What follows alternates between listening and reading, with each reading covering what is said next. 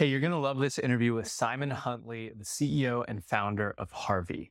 His direct to consumer local food startup is really interesting. It takes pieces from your local farmer's market, a grocery store, companies like HelloFresh and Blue Apron, and rolls it into a genuinely unique service that I'm a happy customer of. In this interview, you're going to hear about the decades of experience that have informed how Simon has grown this company, how they're able to do it profitably, bootstrapped, when a bunch of other companies in this space have to raise hundreds of millions of dollars, and the lessons that he's learned building the logistics infrastructure to serve this function. Fantastic interview.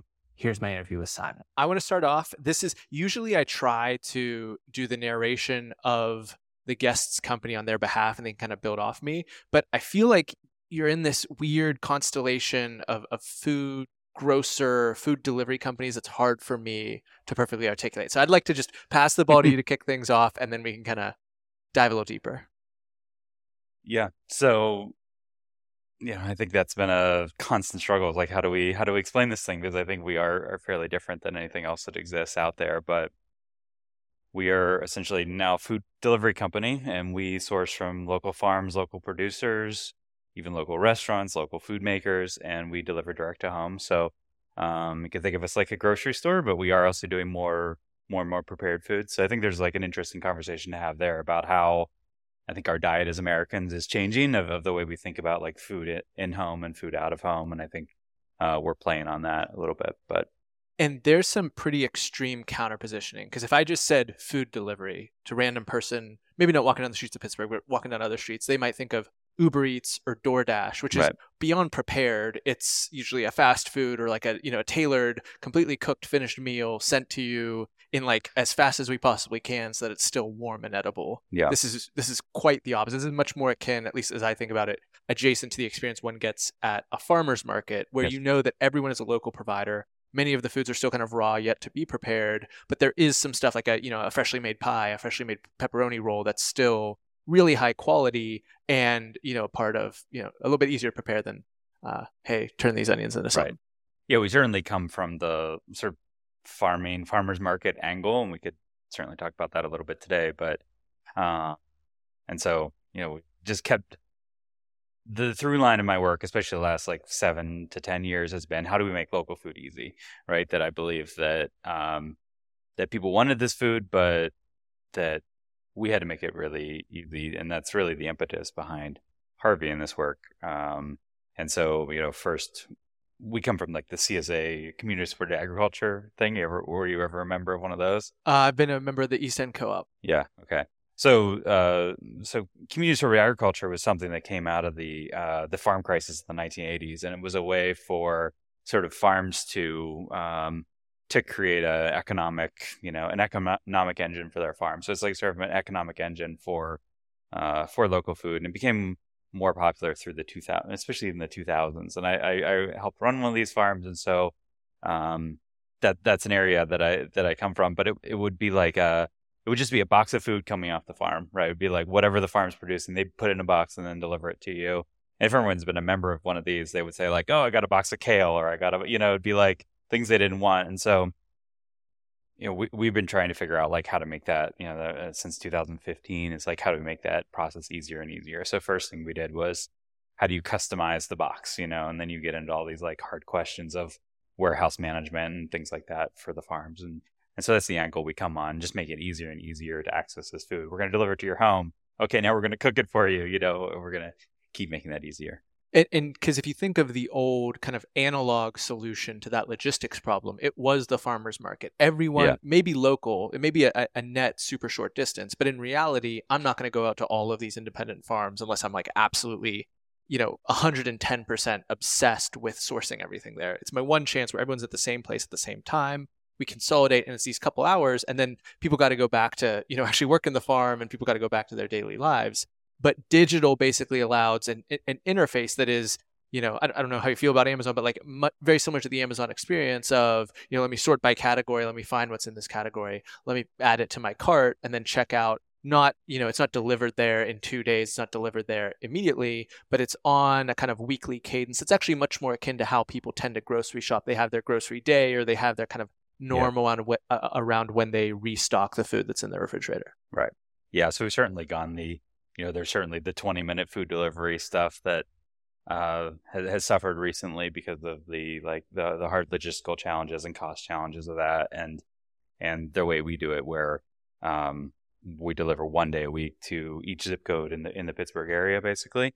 And so that gives us some advantages of like making the cost of delivery relatively make sense. It's still very expensive for us to do delivery, but it actually can make some sense versus these Grubhub. I mean, maybe an aside, but like I have 2 boys. I have an 8 and 12-year-old, and they wanted burgers one day, so we went on Grubhub and we ordered like Five Guys burgers, and it was like $58 for, I think it was 2 burgers and 2 fries by the time you got the fees for, delivery and everything like that. And it's just like, how sustainable is that, and you have this system where I think all 3 parts of that, like the Grubhub, the customer, and the restaurant don't like Grubhub, like no one likes that, it's like, so trying to build like a local distribution system that makes sense for all parties in that transaction has been an interesting journey. Yeah. So tell me about that, because you guys have thousands of paying members. How many farms are you guys populating on that? We usually say like 100 to 150 farms and producers and restaurants. So yeah, and we're sourcing something like 700 different items on a weekly basis from those. So at a regional level, that's real scale. Like what allows you to do that in a sustainable, profitable way without outside capital? Yeah, taking the really low and slow approach to this. So I've been doing this for 17 years. So I started in 2006, just me and a laptop, and I started the first 10 years of my career just building software for farms and distributors. So that's what I did, and have sort of I basically built 3 different profitable businesses and kept shoving my chips to the center of the table and said, okay, take the profitability from this business and go into the next business and do it again. So that's been sort of my playbook. So you have, so just said another way, then you not only had the capital to potentially jumpstart this thing, but the entrepreneurial chops of I've actually seen something started. I've, gotten really intimately familiar with the metrics and the cost basis to make this thing work. Right. And I'm just pulling on this thread of something I can't quite get out of my head is that local economies should be able to feed each other has been the through line of this work since, I think I had a class project in college. I went to Penn State up at State College, and where we had to build a database driven website, and I built with my small group there, build a online farmers market, right? And that was the first version of what I did, and then so it's sort of just been 7 different tries at that, and just keep pulling on that thread of how can I make this better, and how can I make this more sustainable for all the parties in there, including myself as as a business person who needs to pay salaries and make everything work, Yeah. So what makes Western Pennsylvania such a good place to run a business like this? That's an interesting question. I mean, for me, I think it's been the place that I know, and that's been really great for Harvie in this, and certainly in this iteration. In previous times, we were working with farms and distributors across the U.S. and Canada. I think that Pittsburgh was a good place for that because relatively low cost of living, good talent here, and we had a small team of 5 to 7 people, and we would run that business. But Harvie and really focusing just on this area, I've been able to use all the relationships that I've created over the years with different farms and producers, and also just I think that story aspect of being, literally I grew up on a farm in Western Pennsylvania, and trying to build this local food economy is a story that makes sense, and something that I can really I can get behind as someone from this region, and I think we can do so much more. I think from a farming perspective, there's something like 2.5 million acres of farmland in this sort of, in this region, including Western or Eastern Ohio as well. And something like 95% of it is devoted to industrial agriculture, and so we can we can grow a lot more food locally. It's just like that middle of the supply chain hasn't existed. Like, how do you get it from the farmer, the producer, to the customer? There's no incentive for anyone in the system to do that. There's no incentive from like the grocery industry to do that. Like, they might do it in little ways, right? So we sort of had to like rebuild that like middle of the supply chain all the way through. And I think the internet gives you like a really good way to approach that, like you were saying. And I've read some of your writing too that basically says that, like, just the climate and the actual landscape that we're in makes that possible. I'm not in any stretch of the imagination a farming expert, but I have to imagine that, like, if you live in the swampland of Florida, there's just certain stuff you can't grow there, period, end of story. Yeah. Versus, or like in the, deep in the mountains of like the Rockies. I've always thought of like the plains as America's breadbasket, but reading your writing has made me start to believe, okay, there really is a diversity of food that can be grown here locally. Right. Well, I'm also not like a historical expert on this stuff, but like this was the breadbasket, in at some point in our history, right? And so we certainly have a rich agricultural landscape. I think like what's happened to U.S. agriculture over the last, since World War II has been like sort of a hollowing out of the agriculture in this region, which I think has been, bad for us on a lot of levels. But like a lot of it has gone west, right, to the Central Valley of California, to, especially that area, but west in general. And they are experiencing these water woes that, it does seem like our system of agriculture is going to have to re-Easternize over time, just from a water perspective. But, I think there's a lot of ways to approach that. But so can you just teach me a little bit more about what's going on at like maybe a national level for farming? Because you've now referenced a farming crisis of the 80s that I was not aware of in any way, shape, or form. The specific policies that might have hollowed out local agriculture after World War II, I'm not quite sure I could, point to in any way, shape, or form. Right. And then more modernly, water woes. Can you just kind of give us a brief education on those three? Because I'm not as familiar. Right. And I think like I will caveat this to say that like I think industrial agriculture, the way it's been practiced here has been in a lot of ways a phenomenal success. That food is, you go into any grocery store in this country and look around at how much food there is, and it's an amazing cornucopia of food that we've been able to create. So, from that respect, it's hard to fault like what we've done over the last, 100 years. But certainly, 100 years ago, I don't know exact numbers, but something like 10%, 20% of the population would have worked on farms, and now it's less than 1%, right? So that's certainly part of it. But I think what it has done is like it's broken the connections between each other. And I think like I sort of believe like at a really macro level that like food is the way that we connect with each other, and then this like completely separating those two things out and trying to like pretend like those connections doesn't exist has been bad for like the social fabric of this country. But I also understand like why it was done, because it's more efficient to do that way. But I think with some of these new tools that we have with the internet, like that we can sort of like connect people in a better way that just wasn't possible 20 years ago. Got it. And so what was the 80s crisis that you articulated? So what would be the reason for that? I'll have to study that more. Okay. So tell me about, some of these other, I don't know how much you've studied them, but some of these other food delivery companies that have gone really big scaled models. I was looking it up. HelloFresh is down 80% since its IPO. Its net income is like 2%, brutal, and it raised $367 million in order to accomplish that. Even worse is Blue Apron, which is down 97% from an IPO. It's not profitable. It's been losing tens of millions of dollars for like 5 consecutive years and raised $422 million. So it sounds like, superficially, part of the way that you're avoiding that fate, not following that path, is the orientation towards hyperlocal and kind of more methodical, slow-paced, bootstrapped way of building a business. But are there other things as you look at those businesses that you're explicitly avoiding from what doesn't seem to have worked particularly well for them? Yeah. Certainly I think there's like a capital structure thing that, again, like I'm not an expert on this. So because, I've run my business in like a profitable way, like through the years, although, we have had to invest in this business the last couple of years. So I do understand how difficult it is. I think one of the things that I see is that, especially coming from a software background and coming to this sort of background now that's like basically a distribution or a food distribution company, is like, I joke sometimes that when you're running a software company, no money matters. And when you're running a business like this, every dollar matters. There's like a stance difference that's like so different. And so I think when you have investors coming in and thinking, okay,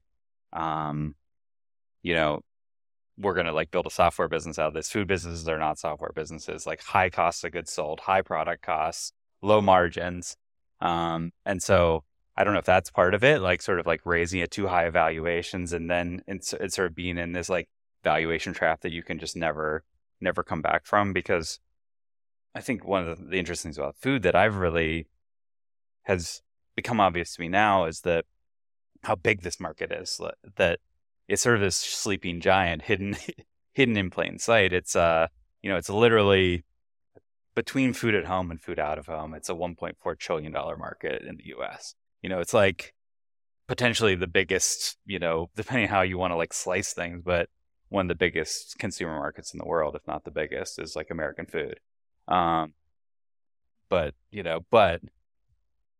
the margins are slim, and it's tough, and there's competition everywhere. So that angle of like telling the story of like where the food is coming from and things like that will hopefully like allow us to maintain some margin in the business long term.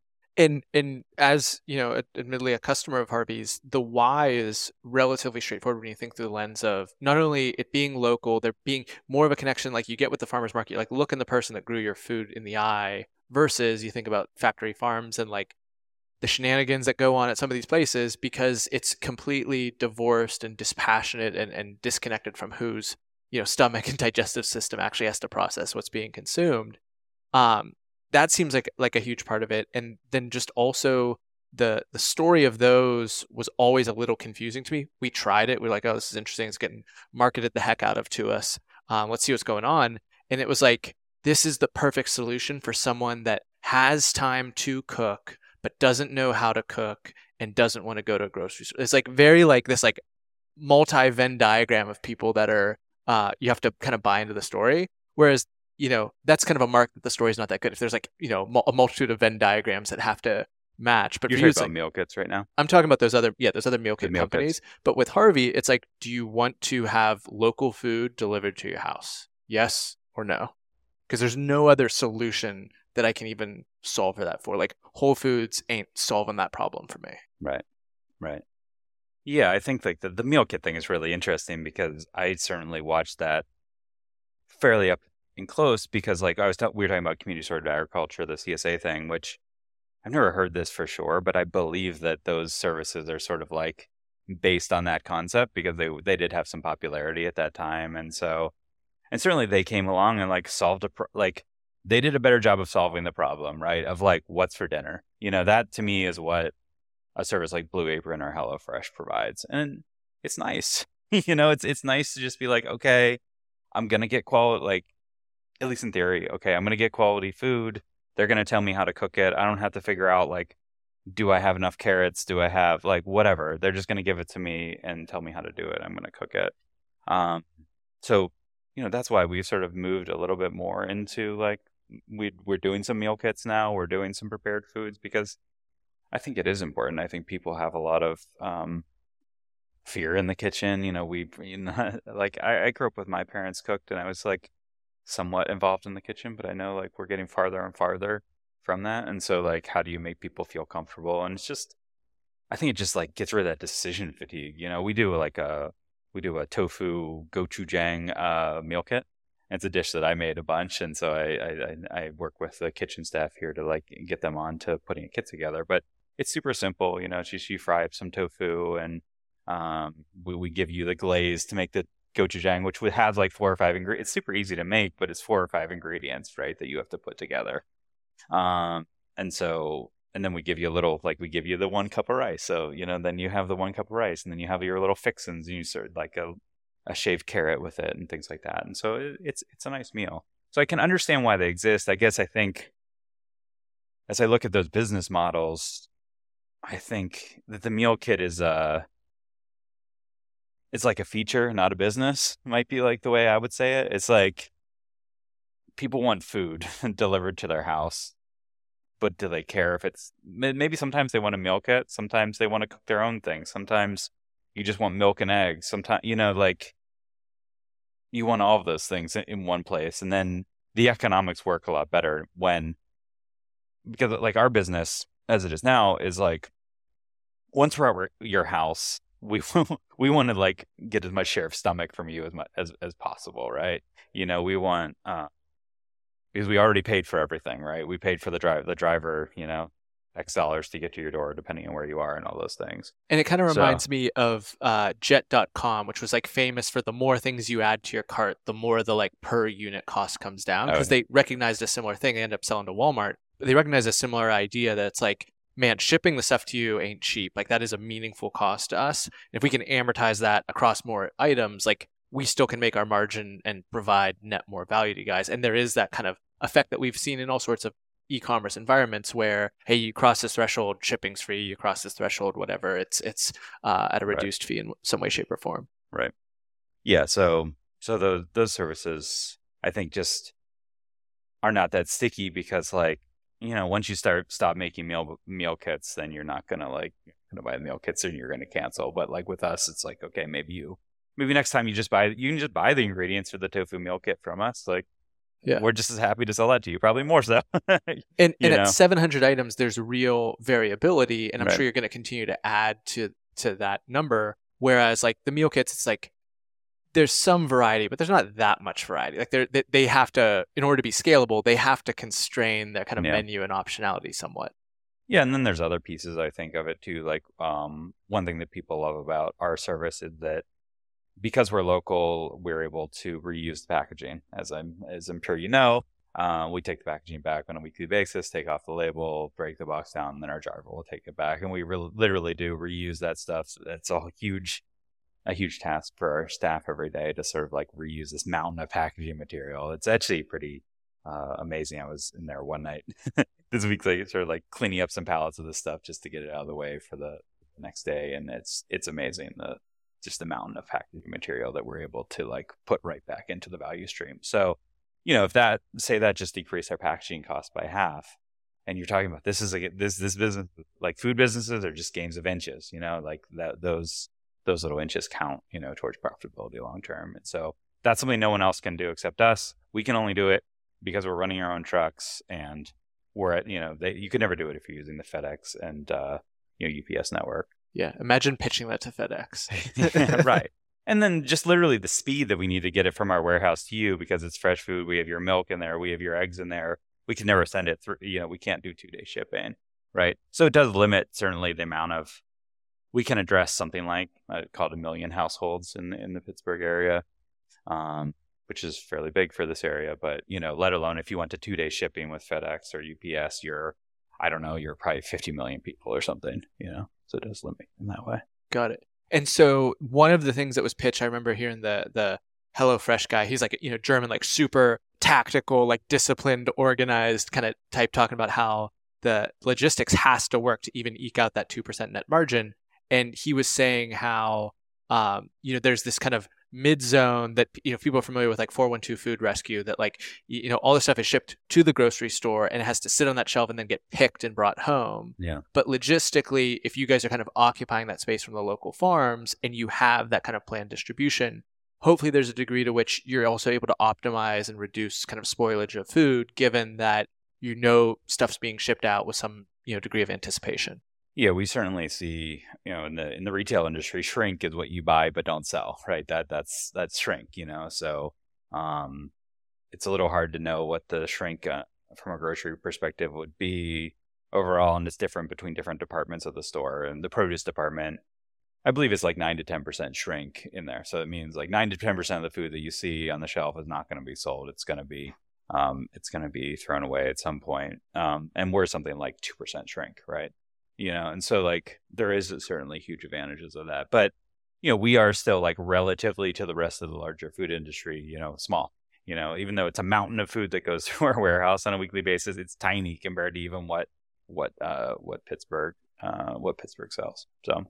So what do they you have a feel scale like advantage against us in that, what do you feel like is the constraint right now on the business? Because it's like you always go in these different areas of like, I just need the first kind of paying customers, or I need this technical thing to just be built and working, or I need this relationship, or like, what does the constraint feel like now with thousands of paying members, more than 100 farms, hundreds of products, and to some degree externally it does seem like it's catching a little bit. I know your team's growing, so what feels like the constraint right now? It feels like execution is the constraint right now. It's just a matter of like we have the thing, we know what it is, and now it's just doing more of it. And so it's sort of a fun moment of the business to be in, to feel like it's about 3 years into this version of the business. I don't know if we want to talk about like how what prompted that that it's change? Interesting. So in 2016, I started Harvie as like an outgrowth of our existing software business, with this idea of like, we're going to make, I talked about these CSA farms, like make them more customer friendly, easier to use, make local food easy. Right. And so the first thing we started to do was like customize boxes. We ran it as a software play. Again, it was software that those farms and distributors were going to use. And I would just help them with all the member management and things like that. And then, so went through that for a couple of years. I had about 100 to 150 farms and distributors on that software. And so in late 2019, a couple of things came together. I was starting to realize that we were going to have to figure out how to do home delivery. I think this is like really a big break. And so I started like running that old playbook of being like, okay, I'm going to go to all these farms and I'm going to say to them, okay, you followed me this far. I did a lot of like writing around this with the farms and just talking about like where the industry was going and whatever. So we had like a good like thought leadership thing going on. And so I go to them and like, okay, now you're going to do home delivery. And they're all just like, no, like, we aren't going to do that. And so, okay, so that's happening. And then at the same time here in Pittsburgh, there's a cooperative of farms called the Penn's Corner Farm Alliance that was going out of business. They were in business for about 20 years. And, a variety of factors, but they were going out of business. They had served like restaurants and they had done like the CSA program and like some consumer sales as well. And I remember it's actually at our current warehouse. All the farmers came in and we're sitting around in a circle and saying like, what are we going to do to save this business kind of thing? And I'm sitting over there in the corner and I'm like, I think there's something in this direct to consumer thing.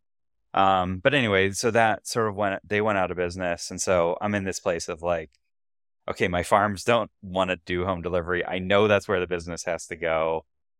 And now there's this sort of opening in the Pittsburgh market where, there's a warehouse available and like, there's just I think a customer base that was ready to try something new, since that didn't exist anymore. And so that winter has like went through this like very tough period from a personal perspective, where I'm like, oh my, like I sort of realized like I sort of knew that we had to do this thing, but also it's like we're not a distribution company, we're a software company, like why we do. And I'd have 1 week where I'm like, yes, we have to do this, and the next week I'd be like, that's insane, that's the most insane thing. And so, but finally just had to pull the trigger on it, and we announced that in January of 2020. So we said, okay, this is what we're going to do. We're going to do our own delivery, and sort of like saw it as a pilot at the beginning, as like the idea being like we would do it ourselves. We would sort of like learn what the problems were. We build it into our software, sort of eat our own dog food, and then other farms and distributors would take that and just like go. And then of course the pandemic hit, and everything went crazy. That was actually the week we were going to do our first delivery here in Pittsburgh, was that week literally. So the first delivery we did was Saturday, March 14th, 2020, when everything shut down, and we had like hired a delivery company to come in and do the delivery. We just had like 30 products, I think. We just looked this up the other day. Maybe 30 members, some of which are still with us, which is really cool. And 30 products. And we just and then the delivery company didn't show up, and so I called my employees I had at the time, and we sort of like split up the route, and we each did like 10 stops each. And so it was sort of a very scrappy beginning to the whole thing. Yeah. That's one of those stories that like super painful in the moment, but like looking back, it's good. It's good fodder for storytelling on podcasts. Exactly. I did it for the podcast. Yeah. No, the food was sitting there, and so it had to get out, So, so that was the first delivery. And then over the last 3 years have just like, just struggled to build that infrastructure that physical infrastructure that it takes to pull off like what we do every week, which is just, it's quite a sort of monumental undertaking to bring that many products in. I think it's like 30,000 individual products coming into the warehouse, and they have to get into the right box at the right time. They have to be stored right, and they have to get to the right person at the right time, right? So it's like this huge like game of, this huge like bowl of spaghetti that we got to sort of, use technology to manage, I guess. And, but it's also a very human thing too. And so, something like 60 people sort of working on pulling this thing off every week. It's quite an undertaking, but I think I had a farm come visit us a couple weeks ago. They're a farmer, a sheep farmer in Washington County, and they you gave them a little tour of the warehouse. I do a little 15-minute tour, which you should come do sometime. But they looked around, they're like, "You did it! You built." We call these like food hubs, is sort of what these are, And so, man, you actually did it. And so it's funny to look at it from that perspective and be like, yeah, I guess we did. Yeah. So you talk about it being a people problem. Obviously, I'm feel fairly confident guessing that it's not like Amazon robots flying around a warehouse. Like it's people packing food into boxes. So in terms of what you had to learn in that domain, because that's very different than writing like databases and building software. It's in certain ways a technical problem that requires a good thinking process to work through, but it's also very different in terms of like managing people and there's a whole supply chain logistics industry, right? For good reason. So what have you had to learn specifically about that move into the physical world and being responsible for people and atoms doing what they're supposed to do to the best of your ability? Mm-hmm. That's an interesting question. I mean, I think like it comes down to one of those insights that we said earlier, is like that in this business, every dollar matters. And like, you're constantly like looking at every, if we can drop the delivery cost by 25 cents in a week, or there's something that's a massive win. So it's like looking at every piece of that process and, continuing to improve every week has been the best thing. But I think like, I don't know. It's a good question. Because when you listen to a story like that of Stitch Fixes, which is kind of in a certain way like the Blue Apron and HelloFresh story, but for fashion, she'll talk about like, we just had to like get this, logistics guru to basically come in and like set our stuff up because we were trying to do things a little bit differently than had been done before. So there's some, tried and true best practices of maybe food logistics that are already known, like quantified, like have been figured out. But because we kind of have this novel take, it requires, a little bit of a secret sauce, a little bit of a different approach. Mm-hmm. Because it also sounds like you guys have it verticalized. If you're also you're clearly no longer working with that original delivery company, but you guys are delivering it yourself. So you have a really verticalized solution to this, and not like, hey, this vendor does that, this vendor does that. Yeah. It's certainly been something I struggle with, is like how much of the whole thing are we going to do ourselves versus how much are we going to put out to a third party. Although like in the case of our logistics, like about 50% of our deliveries are done by our own drivers and 50% are done by third party logistics companies. But they have our name on the side of the vehicle, so like they're sort of contracted out for the long term for us. But we haven't been able to figure out how to use like Uber or something to do the delivery. Yeah. So we sort of tried to build the system, I guess, around some of that. Like, I think because we're really hyper local and focused. So just like something like delivery, we found it just makes them like, we've sort of built our system around, you're just getting one box a week from like the Harvie member can only get one box a week from us. That's like just the way it is. And so what that allows us to do is sort of like professionalize our our driving team, right? Because like we have 40 hours a week of work for them to do rather than like a Grubhub or something where they just need like gigs. Yeah, so that's one thing. I was listening to a business breakdown of Grubhub, which is interesting. It's like they do, their drivers are lucky to do 2 deliveries an hour, and our drivers are doing, 12 to 15 an hour, depending on, what route they're on or whatever, right? And so just that, like that enormous could be the whole business, when you're talking about this kind of business, right? Yeah. That's the difference between, 0% profit margin and 3 probably, something like that. Yeah. Awesome. Well, this is a really cool business. Like there's a spectrum of businesses we talk to, and I love my like cybersecurity people and stuff like that. Yeah. Not as cool as your business. That's one podcaster's opinion. So I hope that it continues to grow. I hope that you guys continue to figure stuff out and deliver great food. And I'll obviously be eating it. But before we aim towards wrapping up, Simon, Yes. asking our standard last questions, was there anything else you were hoping to share today about Harvie, about food economies, about industrial agriculture that I didn't give you a chance to? I think so. I think, no, covered a lot. Beautiful. Well, then, if people want to learn more about you and Harvie, what digital coordinates can we provide people to learn more? We're on all of the different social platforms as Eat Harvie, and that's VIE, short for harvest. Sometimes it's a question I get. I didn't know how that. does Harvie come? So it's Harvie, short for harvest. I thought of it as a guy's name, maybe an uncle or a grandpa or something that Right. was an homage to. But that's Perfect. good. Harvest makes sense. Harvie feels like it's your friend. Like, oh, Harvie's dropping my food off today. Right. Yeah, exactly. He's got me covered.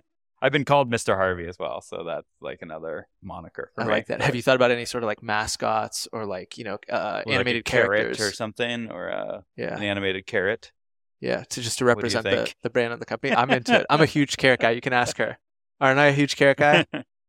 We'll get you a carrot suit. You can like walk around Yeah. downtown Pittsburgh or something. Me and Patsy could See go what sell happens. sell some Harvie subscriptions. Yeah. Cool. We're gonna link that all in the show notes. No images of me in a carrot suit yet, but everything Harvie's got going on. goingdeeperthere.com/podcast is the place to find that for every episode of the show, or in the app where you're probably listening to it right now. But before I let you go, Simon, I would like to give you the mic one final time to issue an actionable challenge to the audience. Cool. I think my challenge will be just cook a meal for yourself and just think about where it came from and think about all the hands that touched it and, all the different, I think we can see a lot of our economy in food. We can see a lot of our community in food. So just make a meal and think about the people that made it possible. Beautiful. I love that challenge. Thank you so much for coming on the podcast. We just went deep with Simon Huntley. Hope you're out there has a fantastic day. Hey, thanks for listening to the end of my interview with Simon. If you enjoyed it, you'd like our past conversation with Christian Simmons. We talk about selling liquor, working with local distilleries, and the way that Christian has sold throughout his entire career. Go check it out.